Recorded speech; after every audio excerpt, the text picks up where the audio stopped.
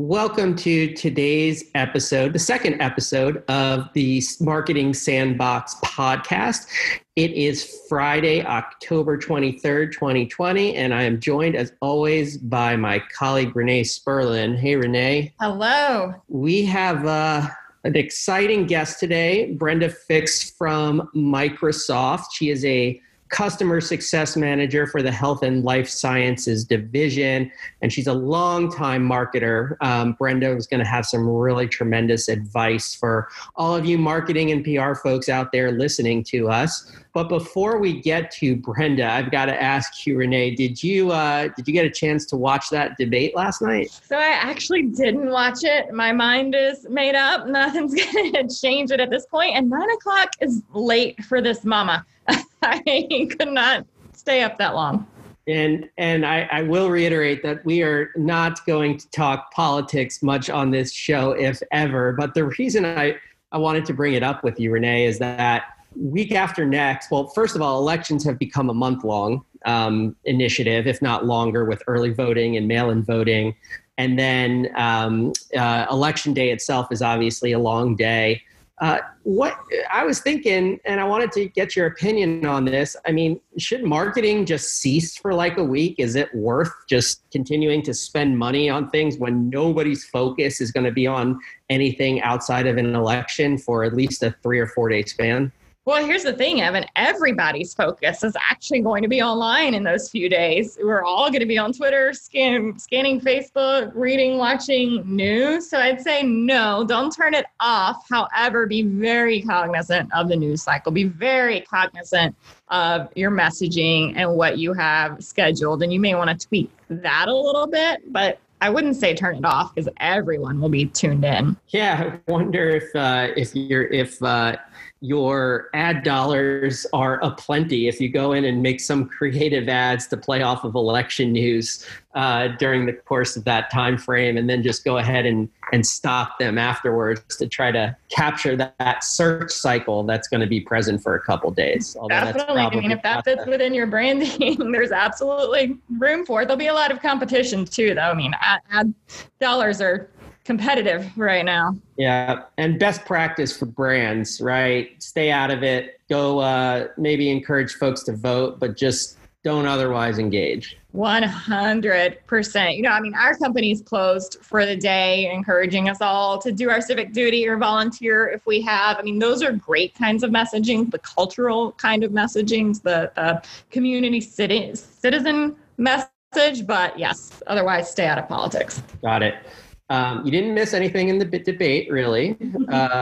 The Giants and Eagles game was equally as bad until the last minute last night. So if other people found other things to watch, I commend them. And I'm a big fan of Ted Lasso, if anyone wants to go and watch something funny during these most serious of times the next couple of weeks. I'm not sure who that is. I will have to send you the detail. New Apple TV show. It's really, really funny. Well, the new Borat comes out tonight too. So for something really stupid humor, yes, I go to. Yes, absolutely. Anyways, let's move on. Let's now get to the crux of our show today, and that is speaking with Brenda.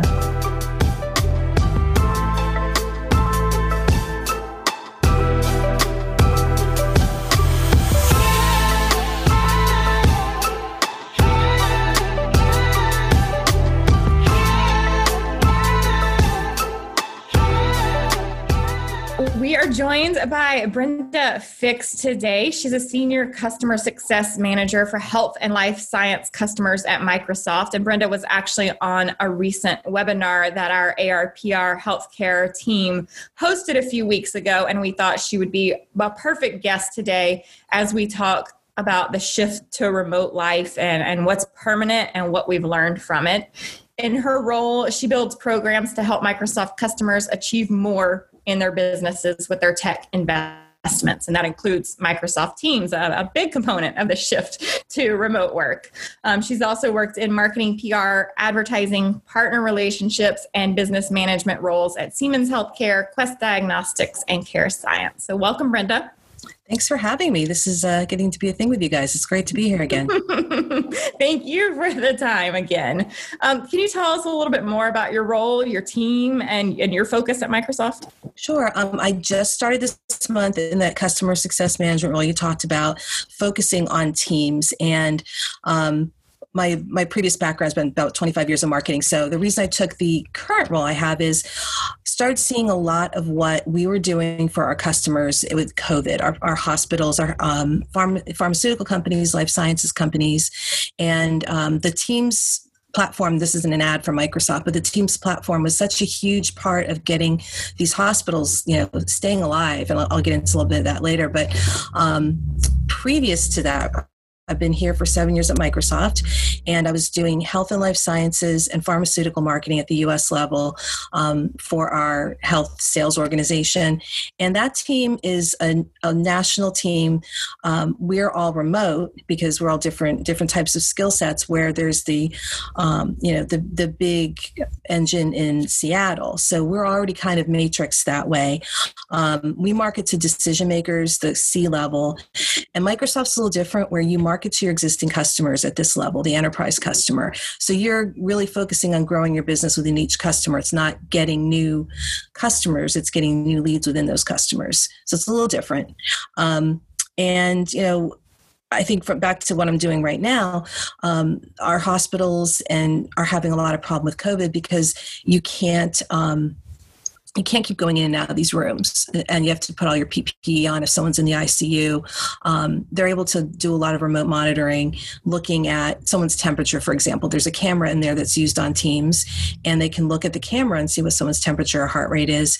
They're also using Teams for families to talk to each other, because as you know, if you're in the hospital with COVID, you can't see your family. So when I started hearing all the different applications and how we could help our customers, I'm taking my marketing way of thinking into the customer success role. So that's kind of what I'm doing right now.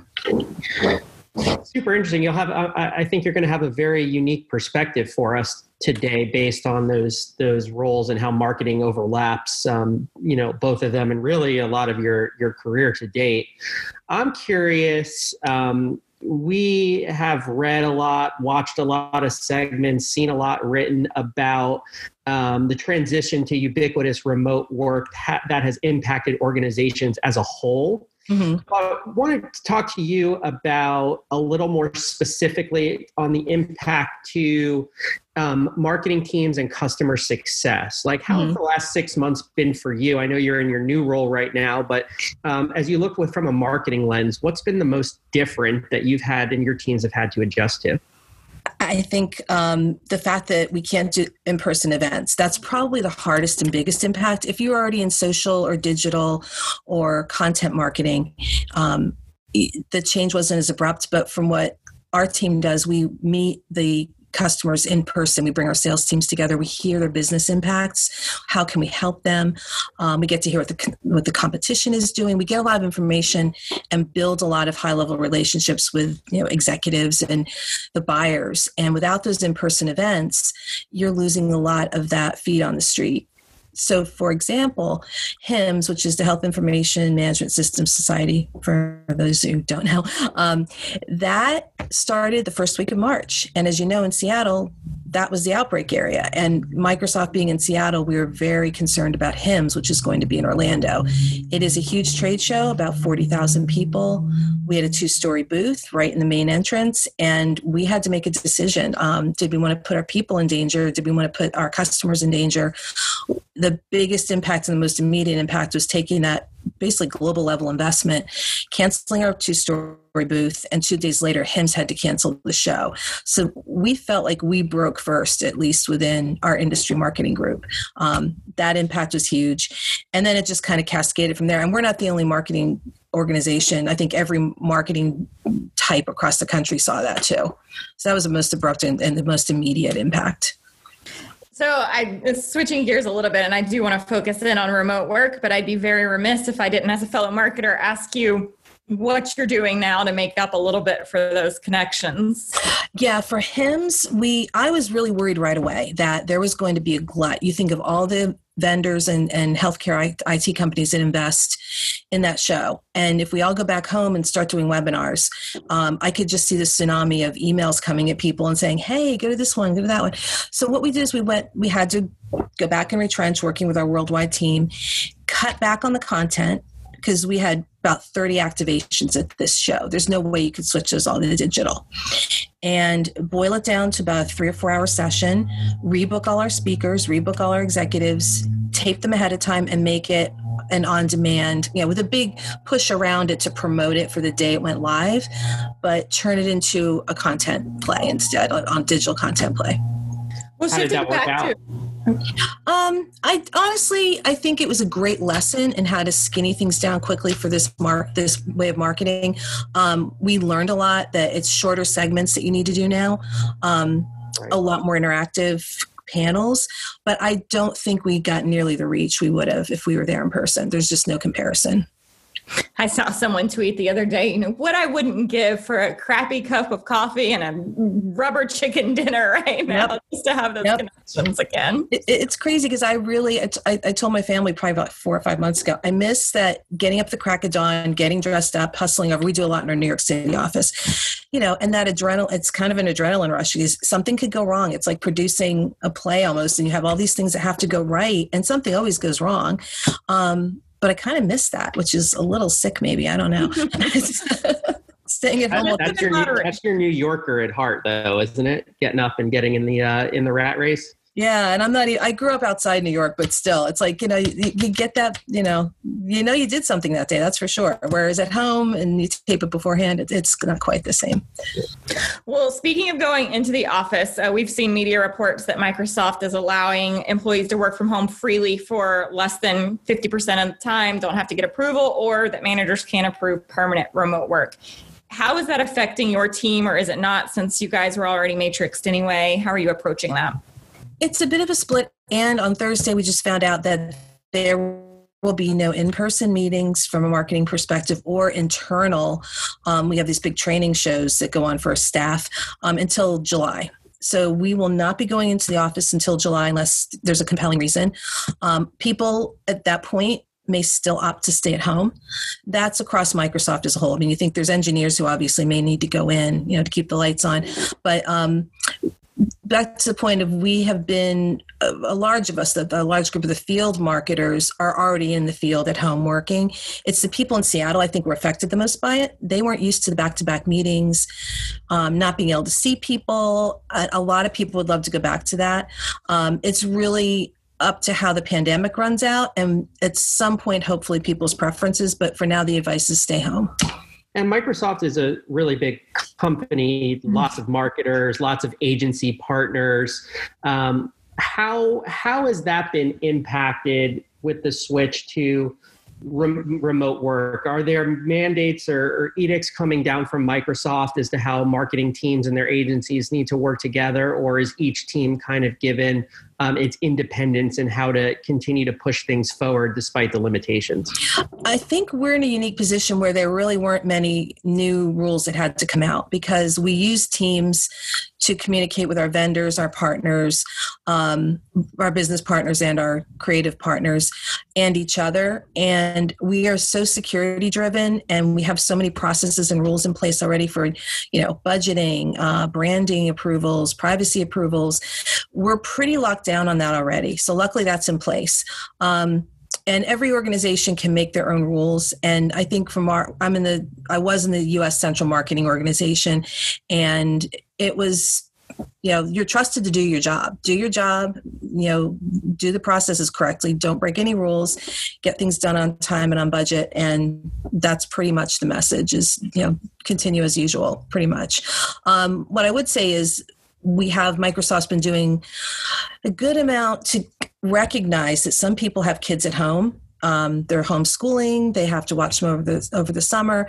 Some families had, shift jobs if someone's a physician and they're gone a lot. But yeah, they're trying to encourage us to take breaks. If you need to go to the grocery store, try to exercise. Now that's all easier said than done when you have little kids at home. But we are having, flexibility on if you need to take time. I mean, they're being realistic about it, but then of course, there's still that business goal that needs to be met. So every group has a challenge, and it's just a balancing out for everyone.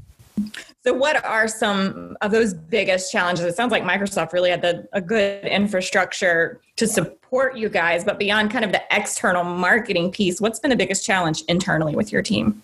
I think for the people in Seattle, it was very difficult to adjust. We actually, as field marketers, spent a lot of time just trying to give them tips and they were losing their minds. And I can totally understand. I've worked at home for 10 years, and you need to learn how to influence people. You need to know how to get people who may not be interested in your project to pay attention and help you. We run a lot of V teams already. So that's good. But if you have a new V team to set up, and for those people in Seattle who could always just go knock on someone's door and say, hey, we need some help on a project, that's gone. So I think the people who were in person full time had more problems than us people sitting at home. Has that resolved itself as we approach the end of this year? And what new processes or technology adoption went into making things a little bit easier for the Seattle bunch in particular?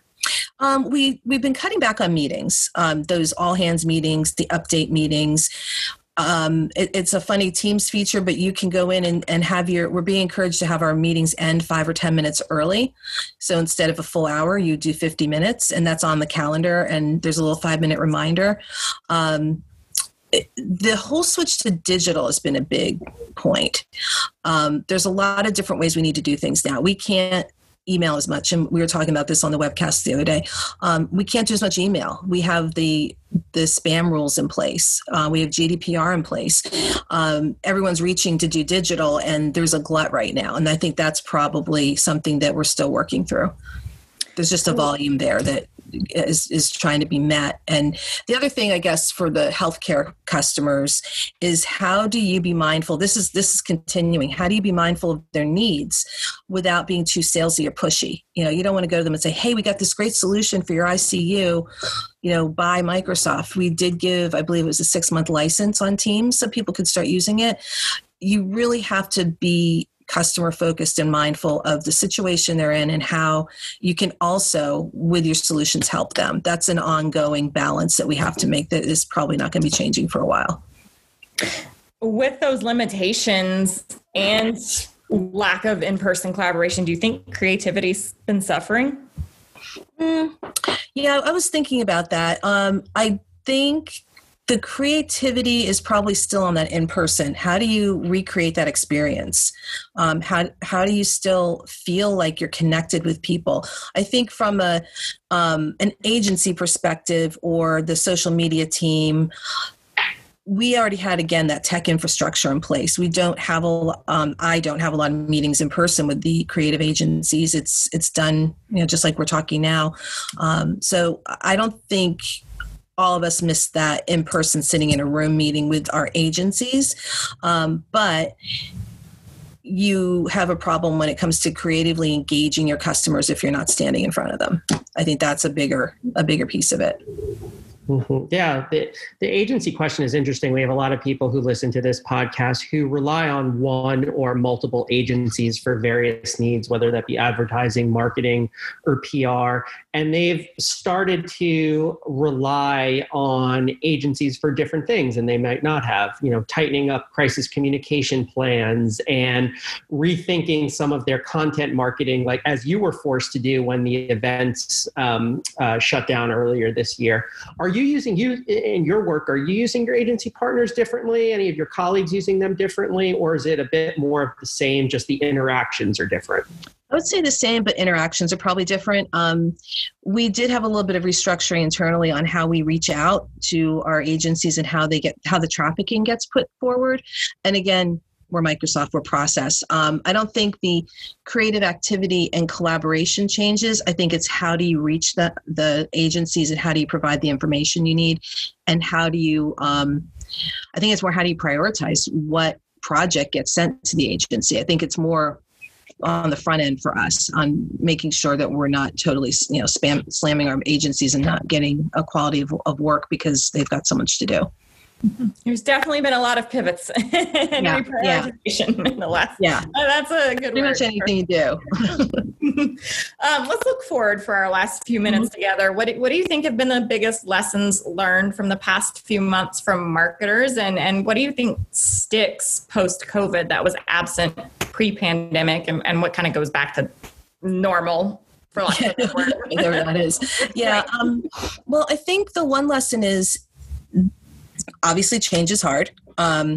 It's hard for the customers. It's hard for us. I think it's been especially hard for people in the health IT marketing space, but it also is a bit freeing because you can say, hey, we got to chuck this whole plan. Now, there are things that it broke my heart that I couldn't do this year. There's a couple events that are so good in person that we couldn't do them.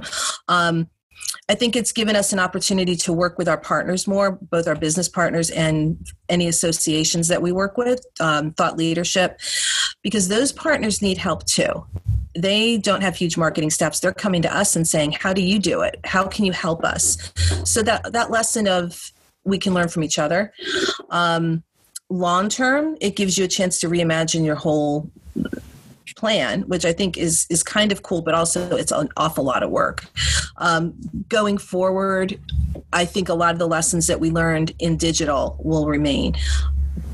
Making our sessions maybe 20, 25 minutes, making your event 3 to 4 hours versus a whole day, keeping little sizzle reels in between sections or sessions, the no death by PowerPoint, make sure you have a panel discussion, make sure you've got a compelling speaker and some cool case studies, and making it digital afterwards and making sure that people can download and get that information. And then that comes into a question of, do you gate these pieces of content or not? And that's a whole other discussion of, do you just want to get it out there for people to know it, or where does lead generation go? So that's one dilemma that's still being worked out. And then one more thing I would say is what's changed and will continue is the use of data. If you can't send emails out as often, if you're not doing in-person events and you want to scale, you really need to look at your data and see who are the best customers, to target with any one campaign. And I think that is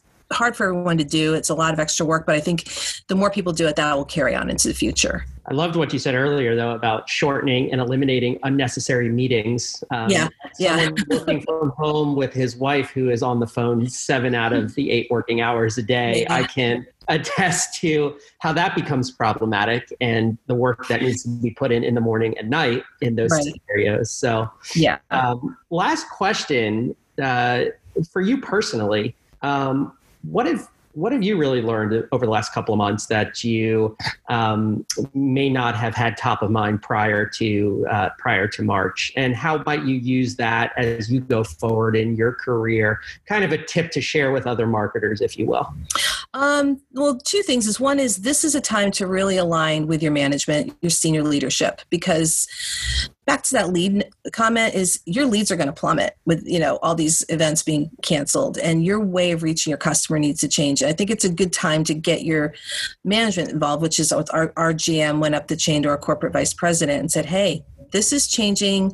You need to understand that the role of marketing is probably not going to look exactly the same, but we still have the same goals. And those are discussions that probably are a little difficult to have when, marketing is basically a cost center and you've got to make sure that you can prove your value. I think for me personally, from a marketing perspective, is you get so used to things. I've been in healthcare my whole career, and you almost start taking for granted what your customers do because you've been working for so long. When I started seeing the day-to-day things our customers were doing to help their patients and how we could help them, and how even our sales teams were working day and night over the weekend to get people set up on the tools that they needed, that they were like, in 6 months, we'll look at that. That really kind of pushed me to take this customer success role, because I think we all have to remember that, especially in healthcare, our customers are doing fabulous work. So that's something personal for me. Well, thank you so much. This was enlightening. I totally agree with Evan. I'm going to, that rush you get when a meeting ends 5 minutes early, unexpectedly. I think I need to start scheduling that. Have more team meetings. So it's. And we're giving you back 4 minutes of your time today. Hey, so look at that. Good job. Thank you, Brenda. Thank you so much. Thanks a lot. Good talking to you. Good talking to you too. Thank you. that'll wrap it for the second episode of the Marketing Sandbox podcast. Hope you enjoyed the interview with Brenda. Please make sure to follow us on Spotify or wherever you get your podcast content. And if you like it, go ahead and leave us a nice review. Until next time, happy voting, and we'll talk to you again soon. See you next time. Bye for now.